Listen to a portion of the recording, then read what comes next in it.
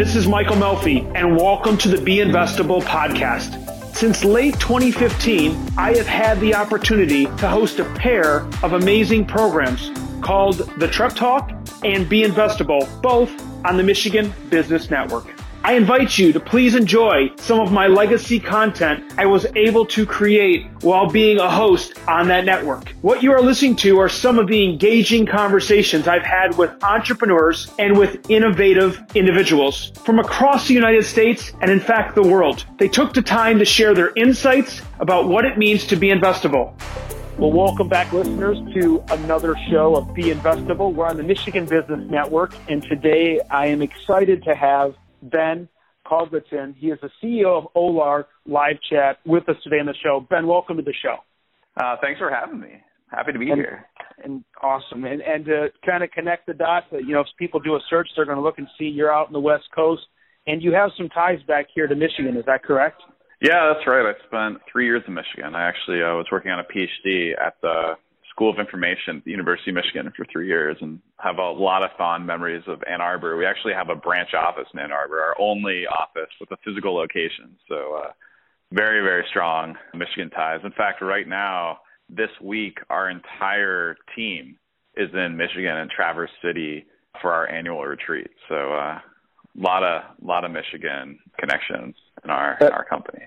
That is great. We should have done the podcast up there. Yeah, well, I had to miss it, but I did. I got Zingerman's to ship up a bunch of goodies and something to go talk about. How Zingerman's built as a company as a sort of a fun surprise for people. So it's pretty neat. Zingerman's has some deal where you could buy the one of everything on sale deal and get an early Zingerman's employee to deliver it, and it's the kind of thing that no one ever buys. But I decided just to do it because I was going to miss the retreat to kind of create an experience for people. It was pretty fun. that is so cool. And I can already tell just from that comment. You also made a comment that actually Ann Arbor is your only physical office, so a lot of what you do is virtual.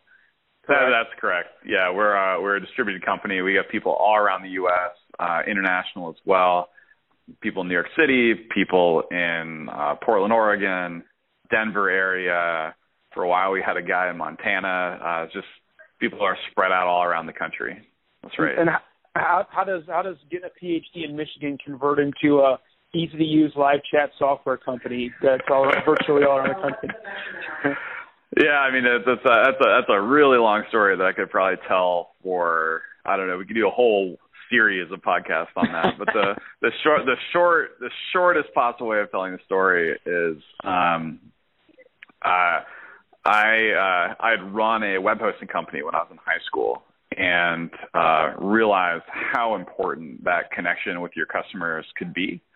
And if you think about it, like everyone who comes to your website is someone who's interested in your product who could be a potential customer. So if you're like a physical store and you're moving online and you get rid of that human touch, you're missing out on all those opportunities to help all the people that are there, like looking at your wares, curious about if you have something that will solve their problem. And so, while doing my PhD at Michigan, I had a consulting company on the side, and I was running this web hosting company that we founded back in high school. And it came this moment in time when we were where we had launched this free product, this free live chat product on the side, and it was starting to gain steam, and I had to make the decision to sort of stick with the PhD program or to leave the program and move out to California and go through an incubator program. And so it was one of the hardest decisions of my life. It really, shifted the course of my existence. But at the time I decided hey, I could always go back and finish the PhD. Really enjoyed it. I had a lot of really good friends there, really great advisor. Or I could just, jump ship and, go to California and try to make this thing real. And so I decided at the time, hey, what better time in my life to go try to take this idea and turn it into a real thing. And that's how we ended up out in California. Went through a program called Y Combinator, which at the time, not very many people had heard of. This was back in 2009, and has now become a lot more famous, and they give you a lot more money than back when we went through it. But yeah, it was a really, really great experience, and built the company bootstrapped on $85,000 of friends, family, and fool money, and here we are today. I love the story, and you're absolutely right when you say Y Combinator today. Everyone's like, wow, that is amazing, which it is, and just to have that opportunity to take part in such an amazing program such as that. I would ask you, we all know that being an entrepreneur and the journey can be challenging. Is there any one moment that you found to be the most challenging? Was there one moment that was like the defining moment for you, any obstacle or challenges you were going through this journey? You know what? I am like an incredibly resilient person, and I get asked that question all the time, and I have like the hardest time answering it, because for me, there's the silver lining in every single situation. There's like positive out of any tough struggles that you're going through. And so just trying to think.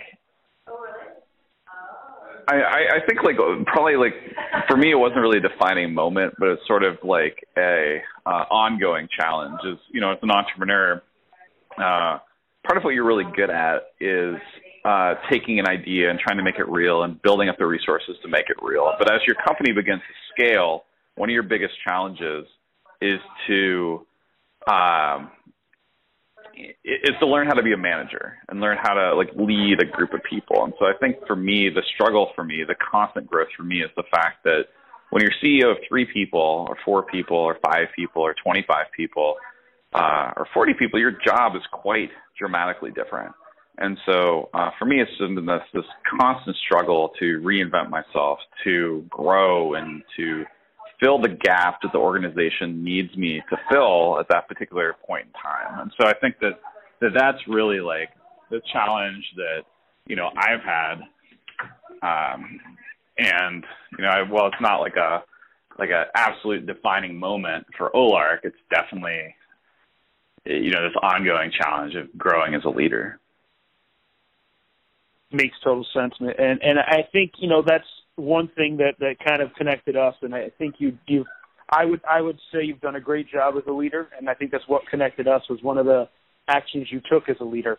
For those people listening who don't know, Ben, as a CEO, one day received from one of his team members, Madeline Parker, an email notifying him she was going to be taking some time off and use some of her sick days for mental health. And with some permission, the information ended up getting shared around that conversation between Madeline and Ben. And it was quite interesting. Here we are, tens of thousands of retweet later. You got Time Magazine talking about the CEO whose comments about mental health in the workplace went viral. You become quite a hit around mental health and as a leader of an organization and doing that. So first, I want to thank you for bringing mental health to the forefront. And secondly, I want to take some time to talk about that. Yeah, absolutely. And, for me, it's been quite a humbling experience, right? Like, the basic story is just like what you said. Like Madeline, has struggled with anxiety and depression. She's been very open about that inside our organization. And it was actually in 2014 when she first spoke openly about some of the struggles she was facing.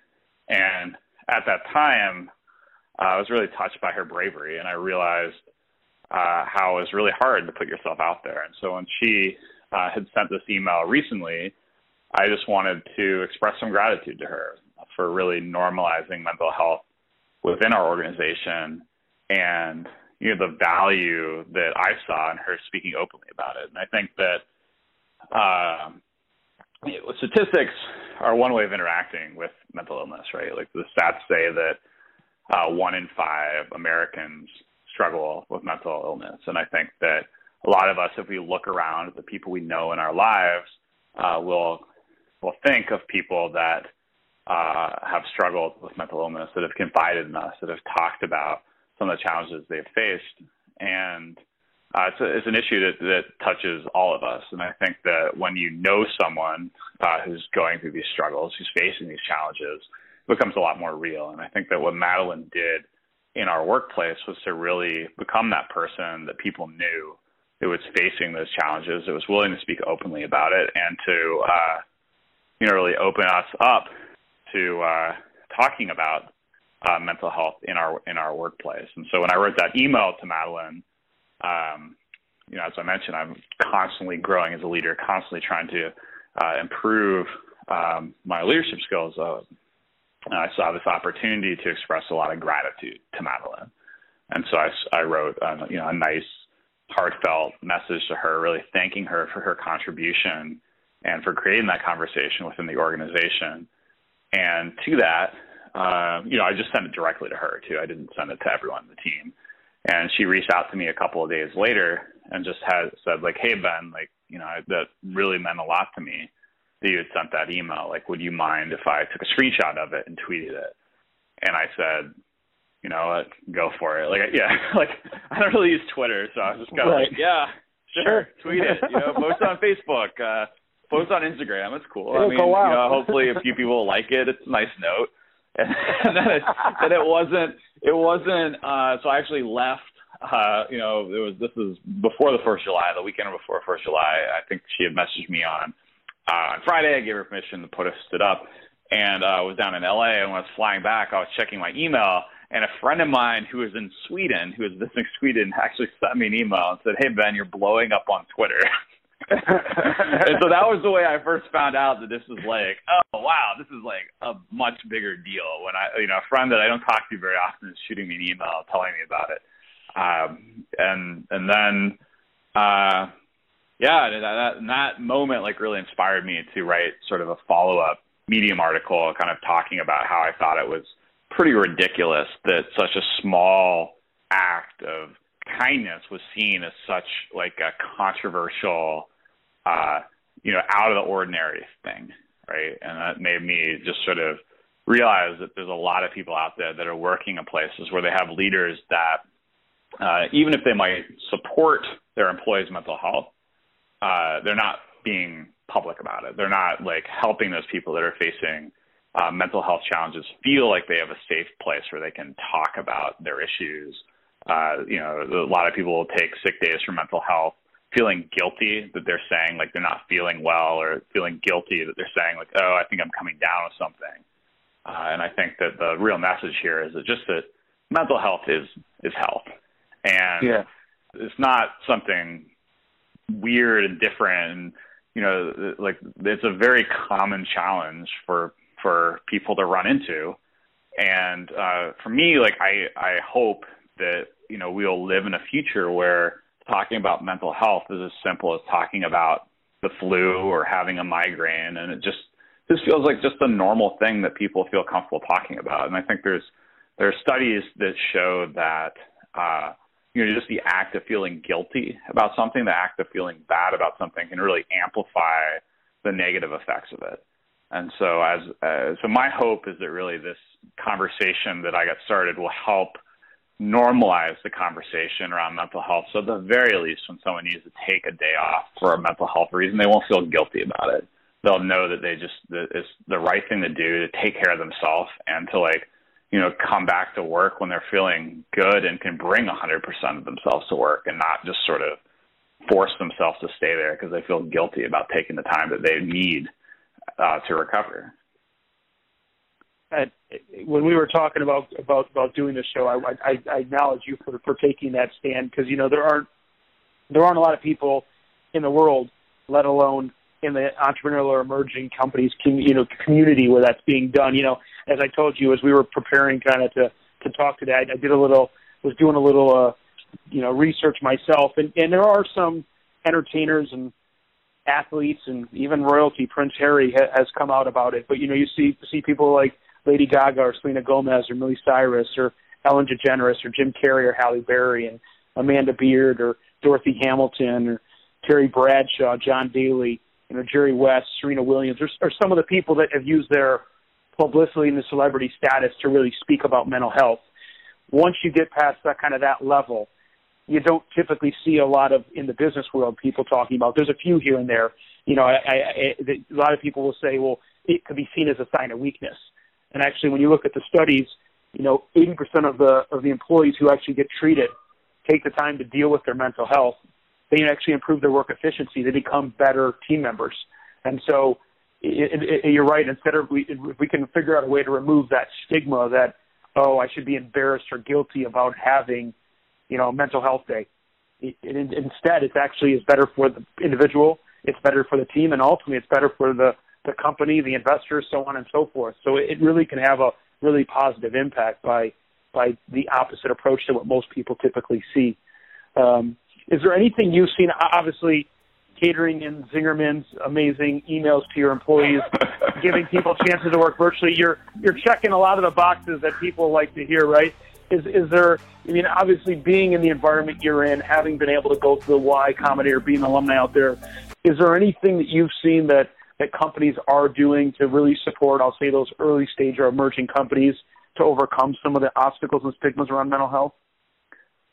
Yeah, that's a really good question. I think that, I can try to speak to that a little bit from personal story, right? Sure. I can say that Olark was not always this company that it is today. I think, ultimately, when we started, there was 4 of us working out of, a small house in Palo Alto, and we lived and we worked together, and there was really no escape, right? So there's conflict. There's always conflict, and the early stages is stressful. There's a lot of nothing's ever perfect, and everyone's very passionate. And so I think that through going through this experience where there's a lot of conflict with co-founders and a lot of just sort of working things out and learning about each other's communication styles and learning about ourselves, we sort of ended up just falling into building this company where we realized that being really good at communication and really good at understanding each other and having empathy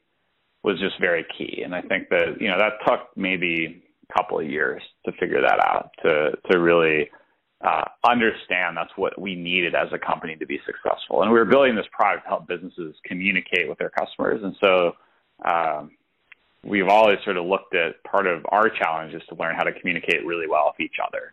And so it was interesting that focus on learning how to communicate really good with each other would translate into building this very empathetic, very trusting, very high-performing culture. And so I think that, as I look at early-stage companies, and I think about a lot of the challenges that they face, one of the biggest challenges that we faced was just internal, personal struggle, and there's a lot of stress. And so I think that the lesson, and I guess I can speak a little bit to something that's built out here in California, but there's a group called Interspace that was founded by one of the founders of Flickster, this guy named Joe, who's a good friend of mine. And what he's done is he has weekly founder meditation sessions where people can just sort of stop and reflect and take some time to really think about what they're going through. He's brought in speakers to sort of help new founders learn management and learn self-awareness and learn self-coaching. So anywhere from bringing speakers that are talking about negotiation techniques to self-coaching to how to improve your communication with co-founders. I guess my what I would push sort of young emerging companies to look for is to realize that in many cases, in the earliest days when you're 3, 4, 8 people and growing in that stage, there's probably a lot you can learn about how to structure yourselves and how to think about the challenges you're facing, such that you are building a team of people that are very, very committed to your mission. I think it's very easy for there to be kind of the founders that are very committed, and then the rest of the team that's just kind of there to they want to share in the success, but there's the founders and then there's them. And I think that your goal as an early stage co-founder is to create this environment where it's really us, where the founders and the early employees are all in the same boat. People are feeling psychologically safe. They're willing to talk about the challenges they're facing. And I guess like the smallest, probably like the hardest thing to do is to admit that you're not perfect, to admit that you don't know the answer, and to really be vulnerable with each other. But it requires a lot of bravery. And I think that's what Madeline did in our organization. That's really helped normalize mental health. But you can normalize a lot of challenges that you're facing if you're willing to put yourself out there and to be vulnerable. And when you are vulnerable, you help build a sense of cohesion among a group that can create like very, very strong cultures and very, very strong organizations, and will ultimately lead to organizations that are more open to helping people deal with challenges like mental health. And I think, you know, the best testament I can make to like the value of doing that is that, you know, our team has very high retention of employees. There's people that have spoken openly about bipolar, burnout, anxiety, and other, you know, mental health challenges. And those people are some of our top performers. They're the kind of people that other companies would try incredibly hard to recruit and bring to the teams. But these are people that, you know, are working for Olark. They're working on, you know, our mission together to, you know, to make business human. And so I think that, you know, as a co-founder, as an emerging company, you have a lot of power in creating that environment. So I just want to like, I don't know, give you an opportunity to do that. I think that's great insight, and I love how, you know, you know, I asked because of your experience in the West Coast, but I think you bring up a good point. It doesn't make a difference where you are in the country, let alone the world. And while we spend a lot of our time on this talking about emerging companies and we talk about early stage companies, I think you bring up a point that expands to almost any company. And some of the things you said really resonated, of the idea of there's got to be a vision and there's got to be some outcomes around that vision that start with the co-founders, start with the leadership, and becomes, you know, contagious to everyone involved in a positive way. And I think you spoke a lot to, you made a comment that I'm always learning as a leader and I'm growing. You know, that mentality transcends the different people in an organization, and which really allows for that attitude to be created. And you talked about, I'll use the word emotional intelligence, but that personal development, the ability to be coachable and vulnerable. I think you hit it right on the head when you're talking about that. You know, at the end of the day, to create a business or to build a team that is investable, that can grow and commercialize, there's a certain amount that's the business acumen. You got to have a good idea. You got to, you know, be able to have the business strategy in place and the skills. You got to know what you're doing, right? That's kind of given if you're going to be successful. Right. But if you really want to make that jump, or you really want to go to the next level, what you're just talking about, what we're talking about right now, I think is the secret sauce, is the ingredient. I think it's, you know, hearing people are doing that is so supportive and of those entrepreneurs that are willing to take that step, because those are the ones that are going to build those organizations, like you said, that can retain talent. But today there's a new startup or there's a growing company anywhere around the country or the world that's willing to hire you if you have any kind of talent. So how do you keep that talent? And I think some of it comes with the atmosphere. So I think you brought up some really good points in that.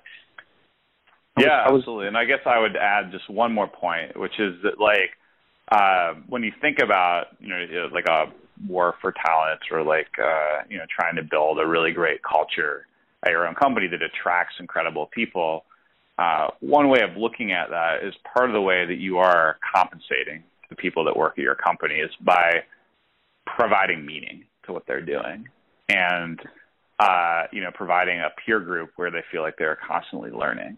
And so, you know, a lot of people talk about compensation and they think about, oh, you know, stock options and salary. But there's, you know, when someone chooses to work at your company, you know, and I'm sure you're hiring fantastic people to work at your company, like part of what they're joining is that vision that you as a CEO have created. But part of that is the culture of the organization that you've created. And people are willing to, you know, take lesser pay to work on something that is more meaningful with a group of people that they're more inspired by. You know, we've had, you know, an employee who chose not to commute to New York City from New Jersey, first of all, he cut down his commute time. Second of all, he got to work with, a team that was very close knit, where he felt like, just felt like home to him. And it's hard to put a number on how important it is how valuable it can be to build that very strong culture that can attract people who are getting offers for a lot more salary, but are being provided with a lot less meaning. You bring up, it's a great point, because compensation, what motivates someone, yes, it's dollars and cents a lot of time, but there's a lot of other variables that go into it, especially when you start talking about mental health. How many times have you heard a story of someone said, I just couldn't do X anymore, and they left to do Y, whether it be start a company, do something that was always a hobby to them, whatever it may be. And I think you're absolutely right, because it was part money, but it was part so much more. When you look at the Mental Health of America organization, they were defining what really defines a healthy workplace, or, how do you really know your workplace wellness is there? And they gave 10 items, and I thought they were really good. I'd love to just go over them real quick. And you touched on most of these, so clearly what you're doing with your organization is spot on. Having a productive atmosphere, having livable wages, having reasonable accommodations, having a health, wellness, and an environment that's supportive, open communication, employee accountability, management accountability, work-life balance, clear and positive values and fitness. And they say when you can have those 10 things, you have wellness in your workplace. And, that definitely allows for people to have mental wellness and mental health, which, as you said, you provide those things. That's worth more than dollars and cents a lot of the time for people. And so it's such an important part. I think for a lot of the people who are listening, they're worried about how am I going to be able to attract talent. You got to give them a livable wage. That's obviously needed. That's a key point. But there's 9 other variables that can lead to attracting talent. And I don't think any of those say have a ping pong table or a Slurpee machine. So it's something more than that, right? Yeah, for sure. And I would also add on maybe an 11th would be psychological safety. I think when you create a place where people are willing to talk about the challenges that they're having, it will give you a lot more visibility into management accountability, and give you a lot more visibility into, how to build wellness programs. I think there's I think, you can think of yourself as a leader of an organization. It's very easy to be blind and to not have full information, because it's also very easy for people to not feel comfortable talking about some of the challenges they're facing. And, that's when you notice employees leaving without knowing why, without a lot of notice and stuff like that. It's just like people don't feel, that you have their best interest in mind, then they probably aren't going to have your best interest in mind either. Absolutely. I think that results in, under productivity if the people stay. If they don't stay, obviously it leads to a higher attrition rate. And I think, those come back to, like you said, that there's just not communication there. There's not a trust there. If you are having a bad day or you're having an issue, you're not going to go ask someone. You're either going to sit on it or you're not going to deal with it. And all those things they're a recipe for unproductivity and bad culture, in my opinion. Yeah, for sure. So I want to thank you for taking the time to come on. I know this isn't necessarily when you sent that email in late June. That was when you didn't think it was going to turn into what it has, but you've been almost a spokesperson of sorts, and you've really brought this to the forefront, especially for the entrepreneurial community. And so I want to really thank you for what you have done, the article you've written, and all the exposure you've given to this issue, as it is a big issue. So thank you for that.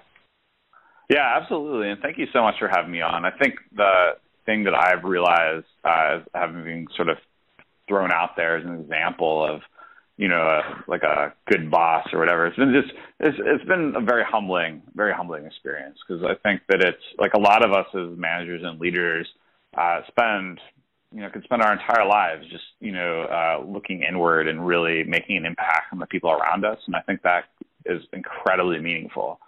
And so for me, like the fact that you could take this small act of gratitude, this email I wrote, it was really just aimed to brighten Madeline's day and show her how much I cared that she was, helping normalize mental health in our organization. And it turned into something that led to an international conversation around mental health and mental wellness. And so I guess for all you guys out there, I would just never underestimate the impact that you can have on the world, and really, think about expressing gratitude to the people around you, and think about building these psychological safe places to work. Because what you'll find out is when your employees and your team and you can bring your entire selves to work, you will get higher performance. You will enjoy your work more.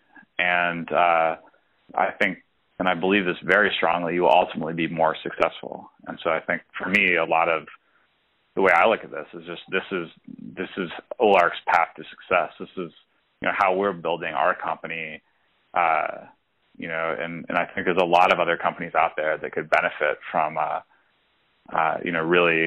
really looking to their employees and figuring out how to empower their employees to bring their most high performance selves to work. And so I'm excited to be on, and excited to see what you guys do in your companies. I appreciate it and look forward to hearing some feedback from our listening audience on what they got, not only of this, but how they're able to take this message back to their organizations.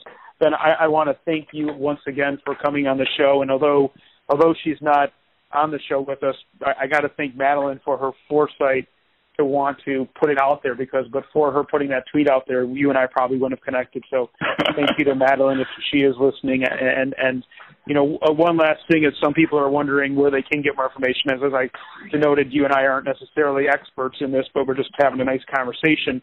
January is Mental Health Wellness Month, and also coming up October 2nd through the 8th is Mental Illness Awareness Week. And so there's a couple ways to get involved, to get the message out there, to take some time to bring this message to your business, your organization, and learn a little more about it, because it's not something that's going away, and it's something that should be addressed. So once again, with that, I want to thank you so much for coming on, Ben, and I appreciate your time. Yeah, absolutely. Thanks so much. Awesome. Thank you. Thank you for taking a look back with me at some of the relevant conversations we've had over the past couple years across the entrepreneurial ecosystem and the investable world. As always, check out the Be Investable podcast latest episodes here on iTunes. And also, look for some of my blog posts on the Michigan Business Network.